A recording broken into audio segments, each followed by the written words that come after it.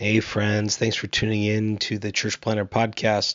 Before we started today, wanted to tell you about a really special opportunity our friends at the Micro Church Conference put on by Brave Future, happening April 18th through the 20th in Kansas City.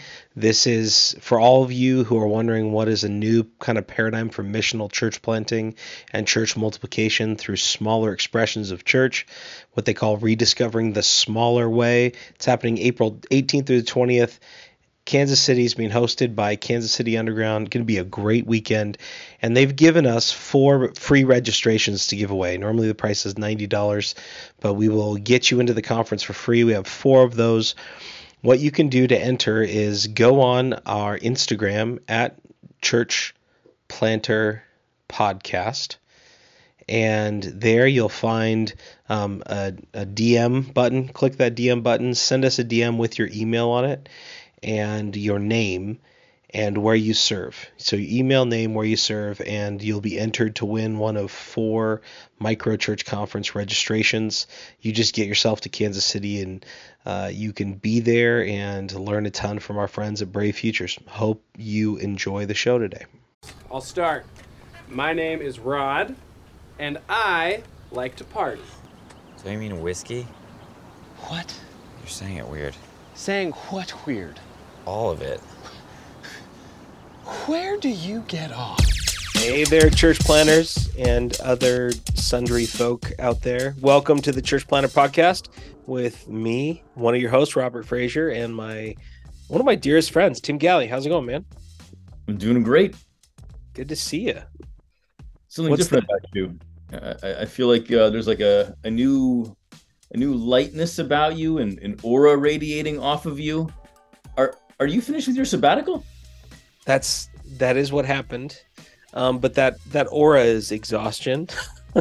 We opened, so I got done with sabbatical yesterday. Today was my first day back, and it's also the day we opened the preschool that I did a multi-$100,000 remodel on this summer. So tomato, right? Well, we've been talking about this stuff and like how you're going to come back from sabbatical completely different and with a complete different take on work-life balance. So like I imagine today you woke up, you spent like an hour in prayer. You probably spent like another hour singing hymns because I know you. And you probably had like 0 meetings today. You wrote a sermon that you're not going to preach for 4 weeks out because you're just getting ahead of things. Yep, you got it. That's incredible, Tim. The astute awareness you have of me tells me that you care. That really, I know your brother. So tell me about the day. Well, I actually was pretty busy. I had so my business, our marketing agency, we signed a big new client, and we're doing 5 commercial campaigns for them this year. And number 1 started filming today, and so I got up early and got ready for that and filmed all morning. And then I was back at a staff meeting for our church, where my first staff meeting back, actually, I told the team that I want to include more liturgy in our worship. And I also added on to the Apostles' Creed. I don't know if you're allowed to, but I added just like a stanza. Yeah. Every year we do that as well. We got one guy who's got like a gigantic Apostles' Creed back tattoo. He's running out of back.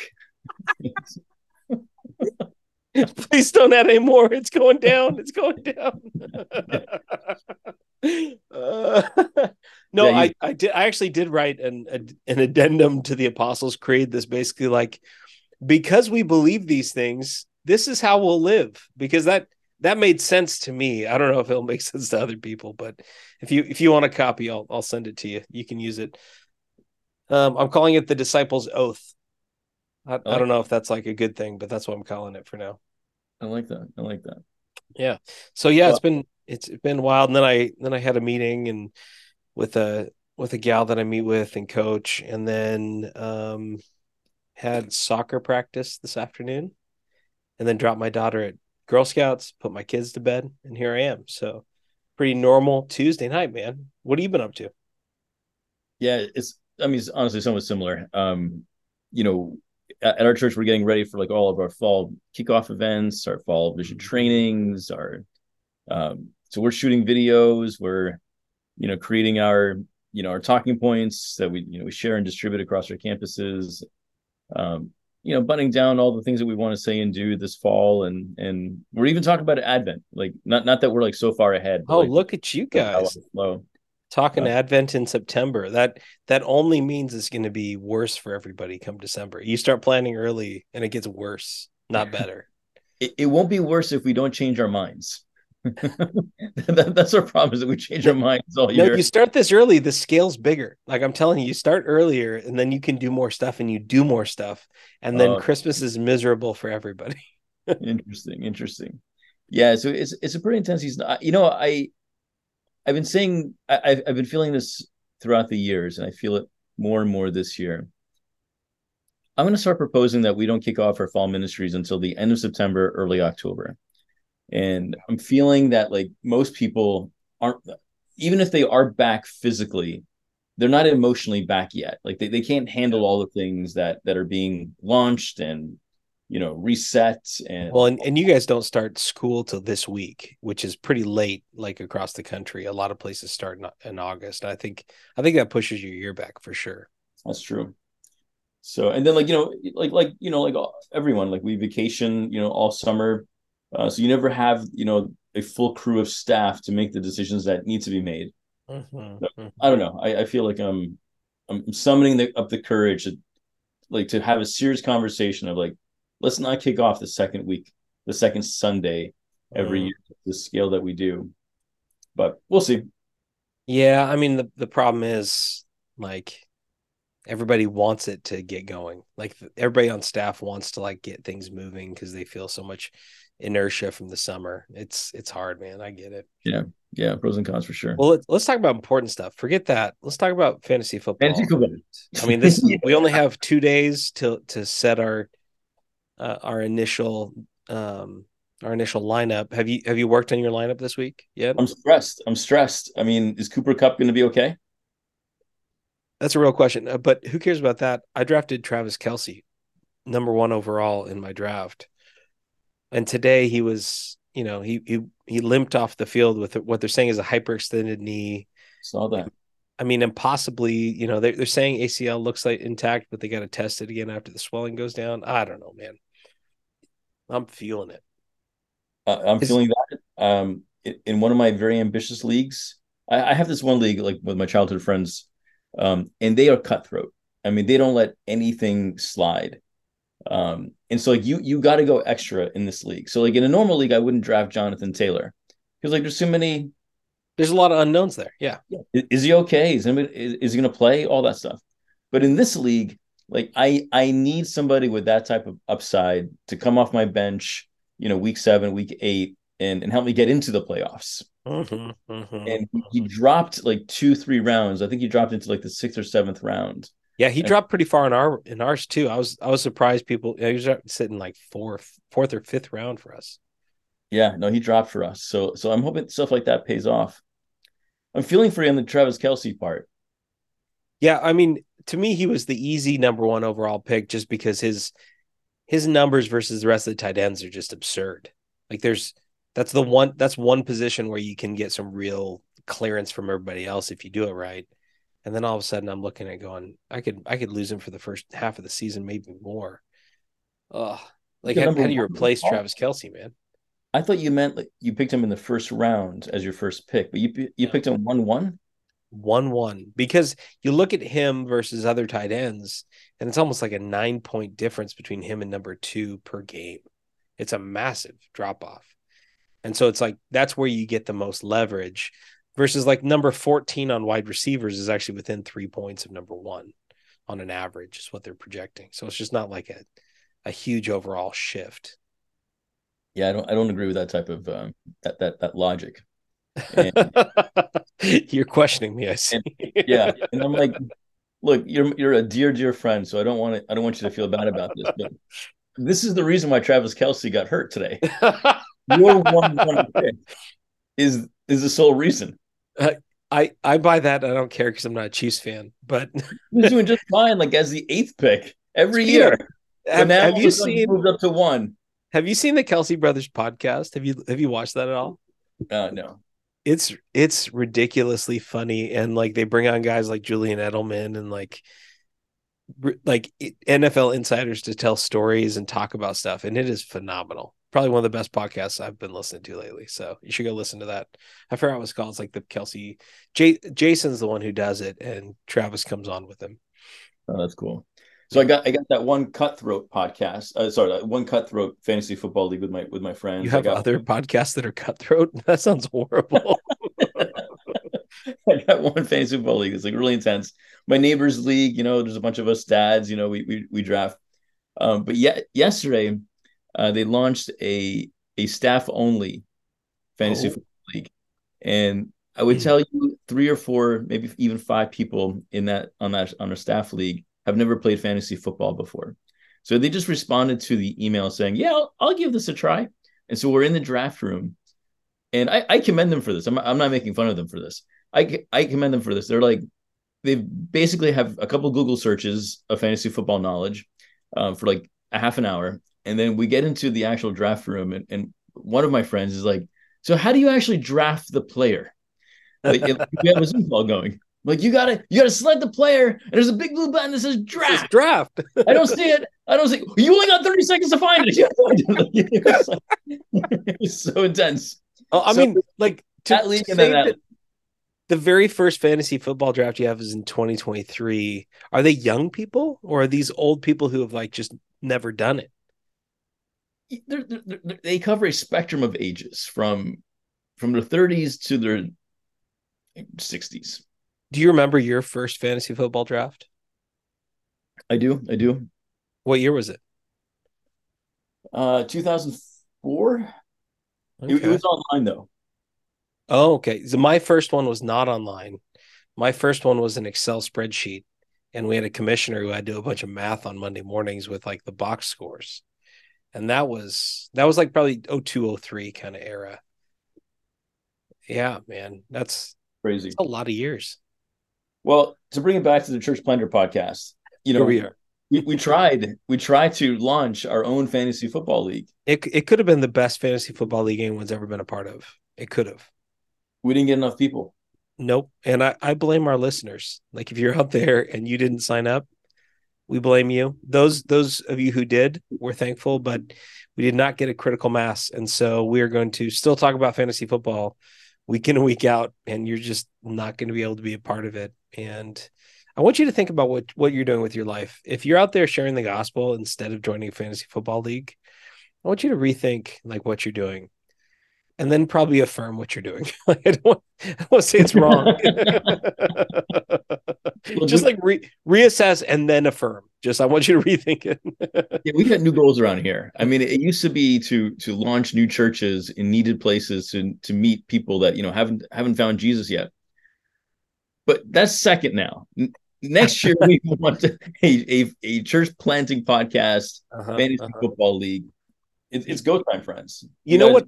Here's what I'll say. Like this, we're joking, but all seriousness aside, I've had a couple of years where I have, I can go deep into the rabbit hole of sport, and that's easy. Like you like every time you stop, you can grab ESPN and like read the latest drama in the sports world, and it can be all consuming. I had a couple of years where I said, I'm going to swear off college football. I'm going to swear off the pros, and I'm just going to not let that consume me. Like same thing with news, you have those seasons where you just kind of set it aside.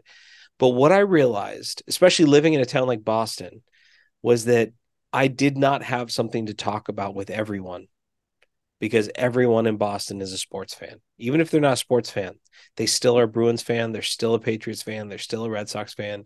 They're still a Celtics fan. And what I would say is that if you're a guy, and even if you're a woman in ministry, that sport transcends almost everything.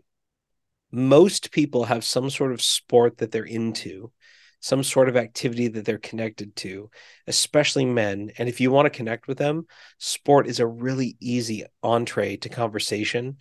And it's a missional imperative to say, if I can find an in like that's so easy, it's worth at least being nominally connected with sport to understand a little bit of it, especially in a sports driven culture like America is. I think that's like going, if you're a missionary, you're going to say, okay, what do these people love? And like if you move to Spain and don't know anything about soccer and hate soccer, Mm, that would be missionally wrong. If you were to move there and say, I hate soccer, I'm not going to talk about soccer with people, football, if you will, in Spanish. Here in America, if you say, I hate sport, what you're saying is, I don't care about these people and I don't care enough to actually know about them. And so it may be more important than, like, we joke about it being dumb and not very important, but in all reality, all seriousness, sports something to really consider missionally in our culture. And so, yeah, I don't know. What do you think about that, Tim? Is that online? yeah, I resonate with that on a few levels. It's probably not. It's probably a hair overstated. As I'm want to do. So, but I mean, it really does create conversation and opportunities with people. I think the number of times where I've been able to normalize myself, where somebody knows I'm a pastor, they in my world, like that's kind of a scary thing. Mm-hmm. What is a Protestant pastor? And things like sports, even enjoying responsibly a beer, have created some normalcy around me that have allowed me then to engage in deeper conversations. So I've experienced with what you are describing. Yeah, and there may be places where it's not important. Like if you're in LA, those people are heathens. They don't love God and they don't love sports. Look at how they treat their football teams. Okay, so you don't, if you're in LA, learn fashion or whatever they do in LA. I don't know. Learn, if you're not into movies in LA, that's probably a problem. Mm. Um, let's say, I don't know, where else would not be into sports in America? I'm trying to think of like a culture that's like, maybe Vermont is like, even in Vermont they're into hockey. Like you don't True. even. Hockey and skiing. Uh-huh. Yeah. That's good. I think we should put a pin on this one here. Yeah, we should talk about this later. But okay, great, Scott. It's time for this week's topic. Well, I'm really excited about this week's topic. We want to continue our conversation on church planting 101 and how to get your church lifted off the ground. And today we want to begin an important conversation on fundraising. So only one of us has actually done that between the two of us, got a church financially lifted off the ground. So I'm going to ask more questions this time around, and we're going to put Robert a little bit more on the hot seat. But you're probably, as you're dreaming about church planting, and many of you are further down the path, and some of you are just beginning this path, and maybe some of you are considering church planting, but one of the hurdles in your thought life is, how am I going to fund this thing? Mm-hmm. That would make you normal. That would make you responsible. You have to provide for your family, and you also need this church plant to flourish. So, Robert, I want to invite you just to speak into that part. When did you start thinking about the financial aspects of starting your ministry? Well, I think we almost have to pull back and ask, where are you coming from financially? Like where's the background that you're coming from when you're stepping out to plant a church? Because there's kind of different places people are coming from. You and I, we worked at a mega church, and a lot of people plant churches used to work at larger churches. That's actually pretty normal, and maybe a third, maybe even more than that, are coming from a larger context. And I don't know about other places, but in the context we were in Boston, we were very well paid. I think for a church role, for a full-time role, we were paid in like commensurate with a middle class kind of lifestyle, especially if you have dual income. You could make life work in an expensive place. And so for a lot of people, leaving the security of that full-time job should give you pause, because you're going to look out and go, we're going to plant a church and we have to have 100 adults by the first week just to be able to pay me next month. Right. You're going to be like, well, that's a risky proposition. And now some of you are coming from the workforce. some of your second career and you felt this call and you decided I'm going to prepare and I'm going to step out. Maybe you've been an elder at a church or maybe like some sort of a church planting resident and you've been preparing yourself to step out and plant and you have some sort of outside income. And statistically, it would say that even for evangelicals, most of you probably come from dual income households. Both of you probably work at least some just to make the bills each month, especially if you're living in a city or a coastal area. Just the finances work that way. And so where you're coming from actually I think makes a big difference as you answer this question. And another piece of this question is really going to come down to what's the goal? What's God calling you to in church planting? And I know that many church planters, they're going to step out and they're going to say, well, I have to raise X number of dollars because I need X number of months of runway to be able to grow a church to X number of people so that it's a self-supported church. Now, many people kind of fall into the launch large model. Have you ever heard that, Tim, like launch large model? Absolutely. Yeah. So the launch large model, these are guys, most likely with let's say large organizations like Stadia or Arc or Orchard Group, some of these groups who are really focused on building large self-funded churches that are reproducing at a pretty quick pace. Many of them will say, okay, we're going to give you 50, 100,000, 200,000. I know one church planter that raised over $1 million for a church plant last year. And their expectation is by year 2, they have over 300 adults who are engaged in their community so that they're able to then not only pay for all their bills, but be working on a capital campaign and putting $50,000 back into the next church plant. So it's kind of like a pay it forward kind of model. And for those guys, it really comes down to, can I raise the money? And the answer is probably you could.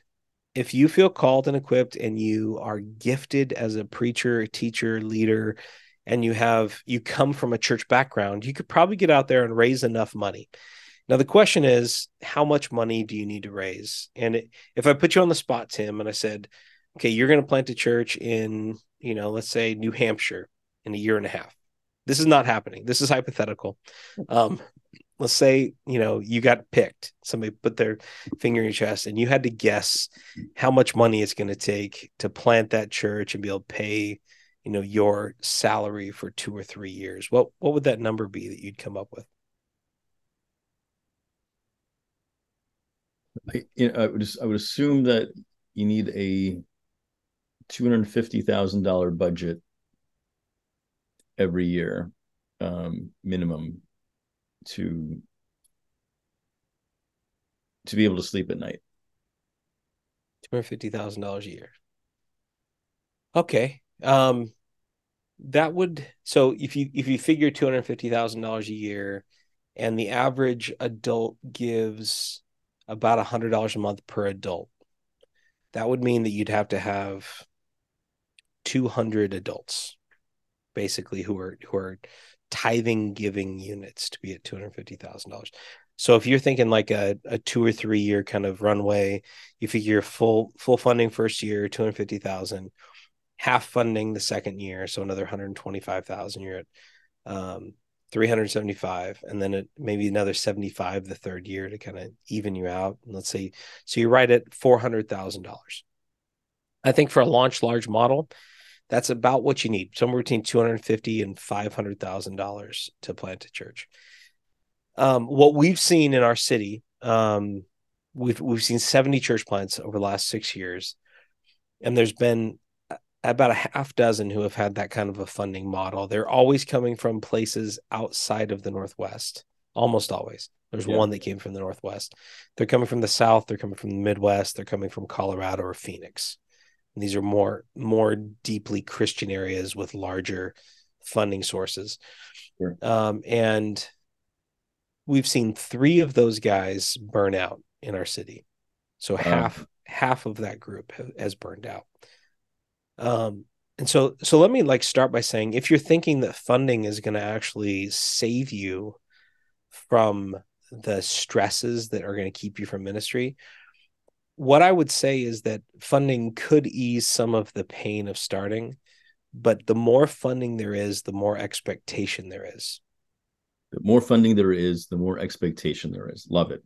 Yeah. So think about it's much like a startup, a business startup. And when you talk to Silicon Valley investors, what they'll tell you is the only thing worse than being underfunded for a startup is being overfunded for a startup. Interesting. Because an overfunded startup will make bad decisions and try to use money to solve problems rather than ingenuity. And that's a lot of times what happens in church planting is that if you have lots of money, the solution is staff, and the solution is more resource, and the solution is more space, rather than looking around and saying, what's God brought in terms of the people, the manpower he's brought to our congregation? Instead of looking around saying, how could volunteers play these key roles? And how can we empower the average everyday person to do ministry? And so when you're stepping into ministry and funding, you really have to ask some serious questions about what is the outcome that you're looking for. And I'm going to tell you, I like bootstrapped church planting. Okay. And it's going to sound counterintuitive, but I think what bootstrap church planting does is it creates resilient church planters, because the only way to make it long-term in ministry is to know that God is your provider, not your donors. To know that God is the one who is caring for you and your family rather than the bank account that you've put together and the donors that you've put together. And even this is a part of what happens in church planting, is that if you have a large donor early on in church planting, they will become the voice in your community. Because Right. if you lose them, what's that? Yeah, because you cannot afford to lose that person. If you lose them, it's an existential threat to your church. So if you have somebody who gives, let's say, $1,000 a month, and your budget is $10,000 a month, and you lose that person, that's coming out of the top line of your budget, which is probably your income as a church planter. And so you never say no to that person, no matter how wrong they are, no matter how much they want to hijack the mission, no matter where they're coming from. You're gonna figure out a way to make them feel heard. Not because it's a good idea, but because you feel threatened by them leaving. And so early on, the way that we think about funding is more important than just the dollars and cents. This is about how you think about your relationship with the Father as a church planter. So I go on and on about that, but that's where I want to start. Is like the question is not how much money do I need. The question is what's the outcome that God has called me to pursue? What's the mission that He's called me to? And what are the ways that He wants to lead me into that, rather than using money to solve those problems? Okay. I'm gonna do my best to ask you some hard hitting questions here. First, a story. I don't know. It feels like it was like 10 or so years ago, maybe more, maybe even 15 years ago. I was at this ministry conference. It was like in a missional church context. So these are my people. I drank all the Kool-Aid of the missional church stuff, and I don't regret it. I love the missional church conversation. And we were at this conference, and there was a lot of attention and love and respect given to the bivocational pastors. So they had like a panel discussion that was set up, and all of them had a few things in common. They were all very young. They were all just passionate. They had a lot of energy. They spoke with a lot of energy. And I would describe all of them as likable. Like I knew some of them and I liked them. And all of them, though, they had multiple sources of income. I remember one in particular. Yes, he was a church planter, he was a barista, and he was a web designer. Things that you can obviously relate to. And when we all hung out afterwards, and we're kind of like debriefing this and trying to, in the spirit of looking out after our friends, we were all concerned about the burnout rate that this was going to cause our friends, especially on like when you have an hourly role like a barista, like those you can't sidestep that. Yep. I would say of the four people on that panel, and I'm telling you that the four people on that panel, all four of them are no longer serving in ministry. Now, there's other reasons for all these things, and some really wonderful reasons too. So, like, great things. But those were four church plants that we celebrated that are no longer alive today, and I'm bummed about that. How can the question I want to pose to you is, how can we plant churches bivocationally, with responsibility, with care to the pastor and that family, and how can we make it sustainable? Yeah. Well, I think, there's so much there. First, I would say, so all cards on the table, I planted bivocationally. I raised about, I think it's around $45,000 before we planted to buy equipment and basically pay for rent. And then I didn't take a salary for 18 months. Actually, maybe it was probably like closer to 2.5 years, that I didn't take any income from the church. And we were able to do that because I had a small business doing, marketing and video production and website design. And then my wife is also, she worked part-time, but she is in a highly paid field. And so we had a lot of margin. We were able to do it because of our professional skills and our relative wealth. So let me start by saying I'm coming from a privileged position. I appreciate And that. I don't recommend it for everybody. That's not for everybody.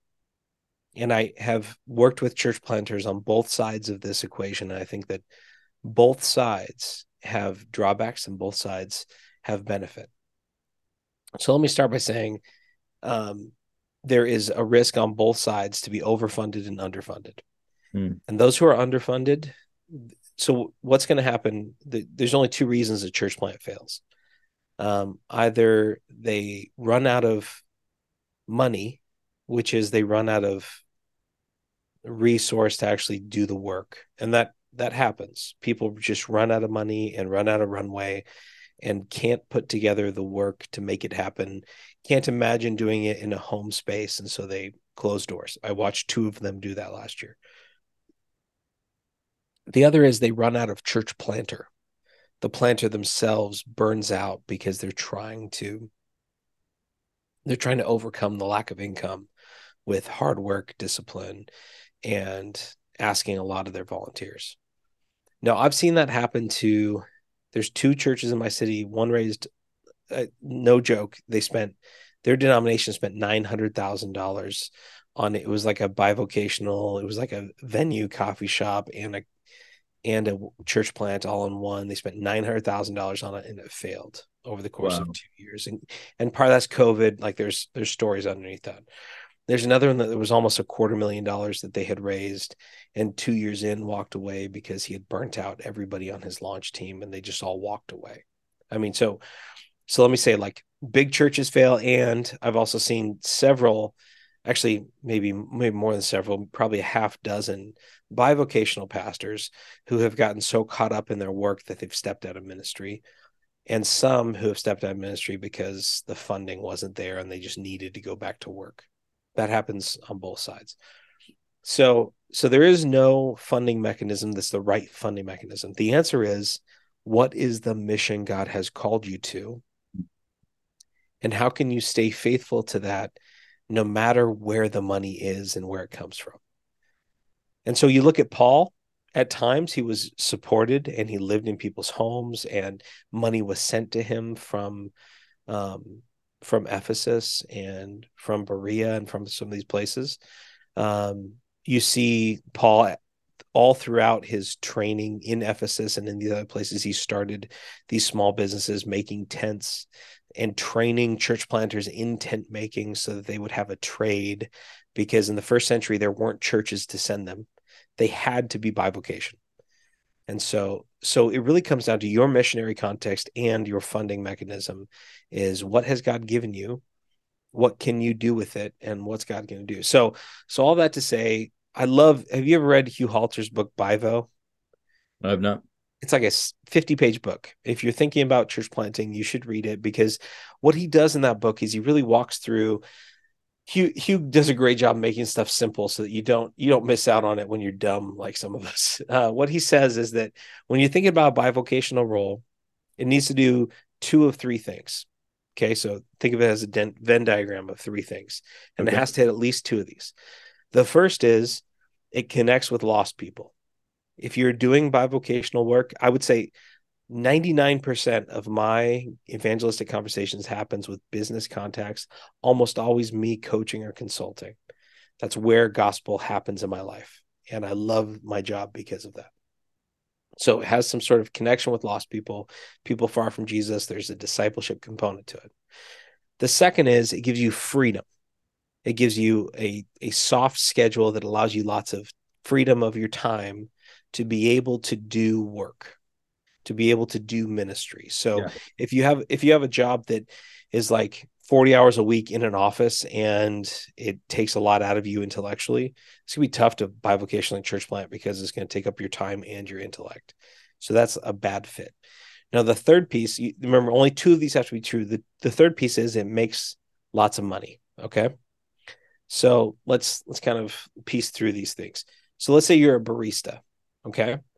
It does one of those things, maybe two, depending on where you're at. But it connects you with lost people, and it connects you with lost people in a great way. But you only make $15 an hour, and you're going to get health insurance for you, but not your family. So it's not like a great option. Let's say it's a corporate job. You actually would connect with lost people and make lots of money, but you don't have lots of free time. So your mission has to become the people that you work with. It's almost like you're planting a church with the people you work with, because you're not going to have time outside of work for those other options. Let's say a job like an entrepreneurial job, but it's a professional entrepreneur job. Like I have a buddy who's a software engineer. He takes contracts as a software engineer, makes great money, and it gives him freedom of time, but it doesn't connect him with lost people. So he has to be really intentional about connecting with lost people. Now, if you can find a job that does all three, and I would say my jobs that I have been able to choose have given me those options, then Bivo makes complete sense. If you can find one that only gives you one, it's going to be hard to be bivocational. So that's one of the ways that I would frame that question: is it has to either make lots of money and connect you with lost people, or make lots of money and give you freedom so that you have time. That's really, really good. All right. So I think one of the things that we talked about in our pre-meeting was like the context of like the locale of where that church plant might start. So thinking through, rural church planting, urban church planting, suburban church planting. Can you give our listeners a sense on what they should be thinking about, contingent on their context? Yeah. When it comes to funding, where you plant is probably the clearest indicator of how much money you'll be able to raise. Yeah. And as much, I mean, you've seen these appeals. Hey, God is calling me to the inner city of San Francisco, where only 0.5% of one person has ever followed Jesus. you know, and you've seen these appeal letters that are basically, I'm going to the most lost place you've ever heard of, and so you need to fund me because I'm going to bring Jesus to this place. And so if you're going to a large coastal city and you're coming from a Midwest or like a place, the Bible Belt, where people are happy to send you to save the godless heathens, Yep. that's going to be the highest amount of money you can raise is going to be that guy. Okay. Now, if you are coming from a place like the Northwest or the Northeast, where you maybe have a thinner Christian background, and they're also in a missionary context, and so sending you to go plant in a place like rural Arkansas, that's going to be your lowest amount of money you're going to be able to raise, where they don't understand why you're going to a rural place. They don't understand the poverty of the South. They don't understand why that you need to go to the Bible Belt when there's so many lost people around them. So it's kind of like this, this inverse diagram of the amount of money you'll be able to raise. And so location really matters, but what it really means is that where God's called you is actually going to change the context of how you're going to raise money. And that's okay. That's really okay for you to say, you know what, God's called me to go to, like my in-laws live in a small town in Northeast Oregon. and you've probably never been to Northeast Oregon. It's a small little farming town nestled in the mountains of the Wallowa Range, and there's 500 people in their town, and the city next to them is like 15,000 people. We lived there for a couple of years, and there's a guy who's planting an Acts 29 church in the middle of this little town where there's like five really dysfunctional churches. And it's probably, I'd bet 10% of the town goes to church in a given week. So it's a pretty small percentage. But no one's going to give money for you to move to La Grande, Oregon to plant a church unless you're a denomination that's in the Northwest. And they probably got maybe a third of their funding covered. And so the rest has to be covered by either your spouse working or some sort of bivocational arrangement. And the reality is, if God's called you, he's going to give you what you need. The question is just saying, God, what do you want me to do in this season? And being responsive to say, even if it's only for a while, I think all church planners should be bivocational while they're raising support and the first year before they launch.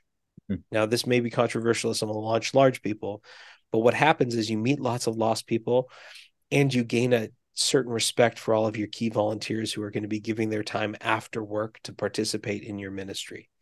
Because if you've only ever been in ministry and then you're stepping into this new role and then you're wondering why the people on your launch team don't have enough time because they've got these 40 and 50 and 60-hour week jobs, you need to deeply appreciate and really honor the work that people around you are doing so that when they give you their precious time after work and before work and on the weekend, that you honor it in a serious way. So that's the big picture I'd say about location. Is it really doesn't matter where you are. It matters like, okay, what's God calling me to do in this place?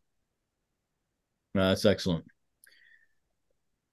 I got a couple of thoughts, but I want to keep it moving. On that part, and limit it strictly to funding.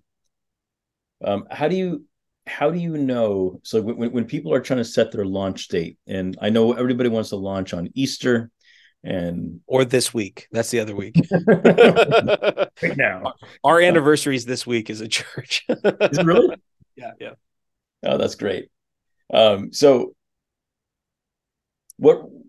where should you be financially before you set that launch date on the calendar, or what financial plan should you have set? And I would assume just like there's a problem with like overfunding because it creates all that expectation. Is there a similar dynamic that happens with over planning that could also create that similar risk? So where should a church planter be in terms of setting a date in relationship to their funding? This is going to depend on the model of ministry you're using. There's kind of a template for launch large, and that is about a year to 18 months before you launch, you move to the city. A year out, you announce the church. You do interest meetings 4 months out. You do soft launch services 6 weeks out. Yeah. And then you launch. And it's going to be Easter. It's going to be the second week of September. Like those are, I'm not joking. It's like 90% of churches have those 2 weeks as their anniversary. So that's real. And I think that honestly, that's about what we did. We moved in August of 2016. We launched September of 2017. And during that time, I did a church planting residency / consulting kind of role with a church here in town. We raised a little bit of money, and we decided to launch because we kind of hit our launch team like number. We had 30 adults, and we were like, okay, we think that's enough to put on a Sunday gathering. We have enough to kind of do setup and tear down, enough to do worship and kids, and we could actually provide something to people who were new to faith. And so for us, it was about hospitality capacity. And for us, it was also, we couldn't meet in a house anymore because there's about 60 with kids, and it was too much for a house. So we had to meet publicly outside of a home. And so we were pushed by our evangelism and our discipleship to say, actually, we need to be in the open, and we need to have a regular gathering space. And I also think missionally, the answer should be, if you're trying to reach lost people and Sunday mornings is the time that they'll show up at church, then you start a Sunday service to invite them into. And it's about sharing your faith with them and about having a space to invite them into that's open to them, where a house may be a little bit too intimate for a lot of people to start their faith journey. So I don't think that's a bad thing.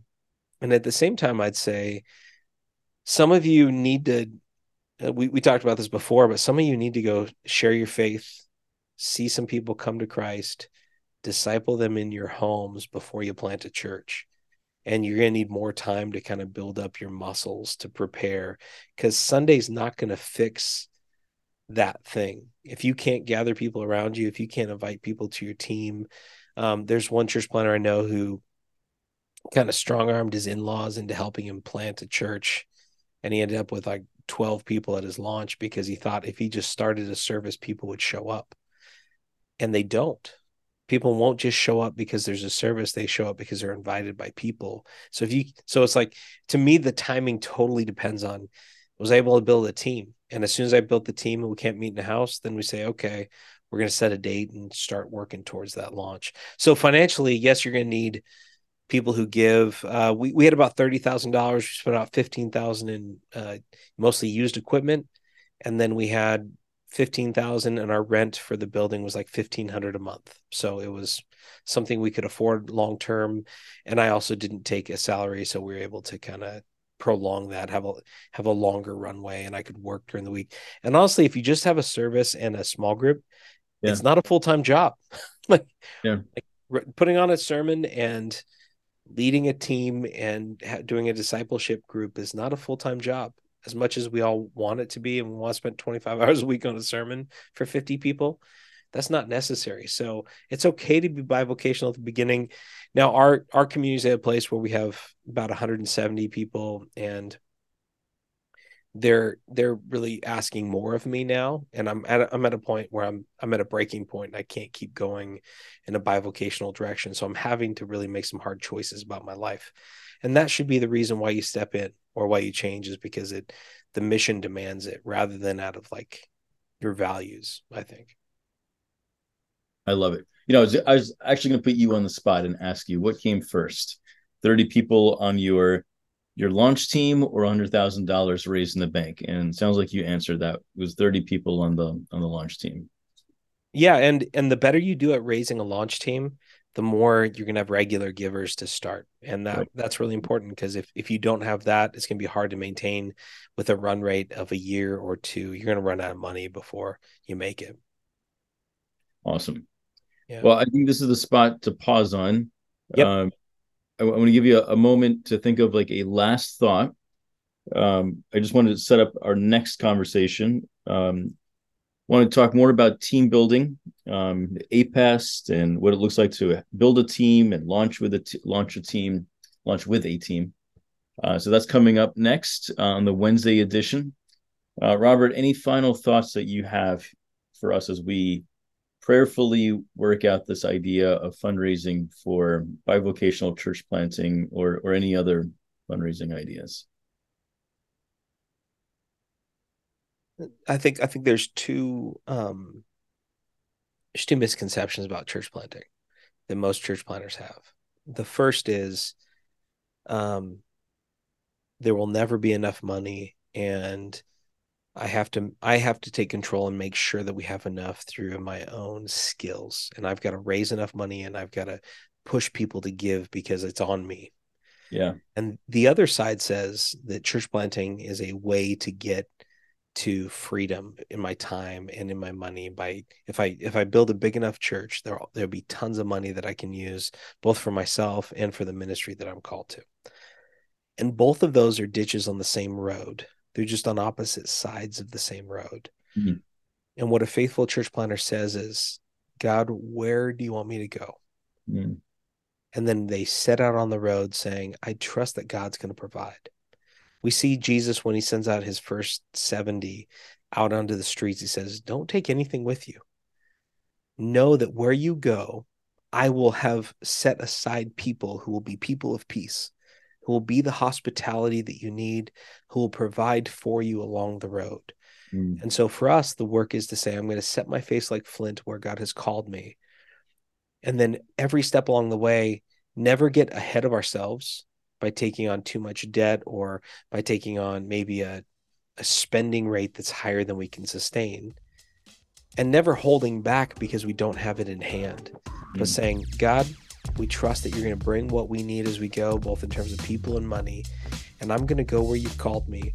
And I'm going to stay on that journey until you release me from it. And what that does is it gives you the faith to say, I'm going to be okay. And believe in my soul, I'm going to be safe because my Father cares for me. Not because I'm good at fundraising, but because God is with me in this journey. I love it. That's a good word. And a perfect place for us to end on. Hey, I'm enjoying this conversation. Yeah, me too. Thanks for letting me fire these questions out at you. Yeah. Well, next week I'm stoked about jumping into APEST and like team leadership, because I think there's a lot to be said about that. Maybe this is a multi episode one too. We'll have to hit. That's great. Let's stay on that. All right, you want to do the tagline this week? Yeah, sure. Give it a roll. Let's see. Do I know the tagline? Hey, thanks for joining us, everybody. If you want to reach the people that no one else is reaching, you got to go to the places that no one else is going. And do what no one else is doing. The third clause. So close. You were just like right on the edge. You're like looking at me like, finish it. I'm like, that's it, right? All right, friends. See you next week. Grace and peace. Later.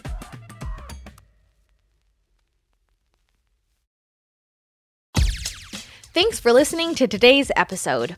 This episode was brought to you by Church Web Builder. If you've been meaning to scrap your terrible WordPress church website, or you just need to actually sit down and make your church plant's website, let this be assigned to you. With Church Web Builder's library of church-specific templates and integrations, and the included all-in-one marketing and communication platform, a beautiful new website is literally sitting there waiting for you to take it. Go to churchwebbuilder.io and use the code PLANTER at checkout. You'll get 50% off your first year. Yes, 50% off your entire first year. Again, go to churchwebbuilder.io and use the code PLANTER. For more from the Church Planter Podcast, hit us up on Instagram and Facebook at Church Planter Podcast and on Twitter at CPlanterMag. We'd love to connect. See you next time.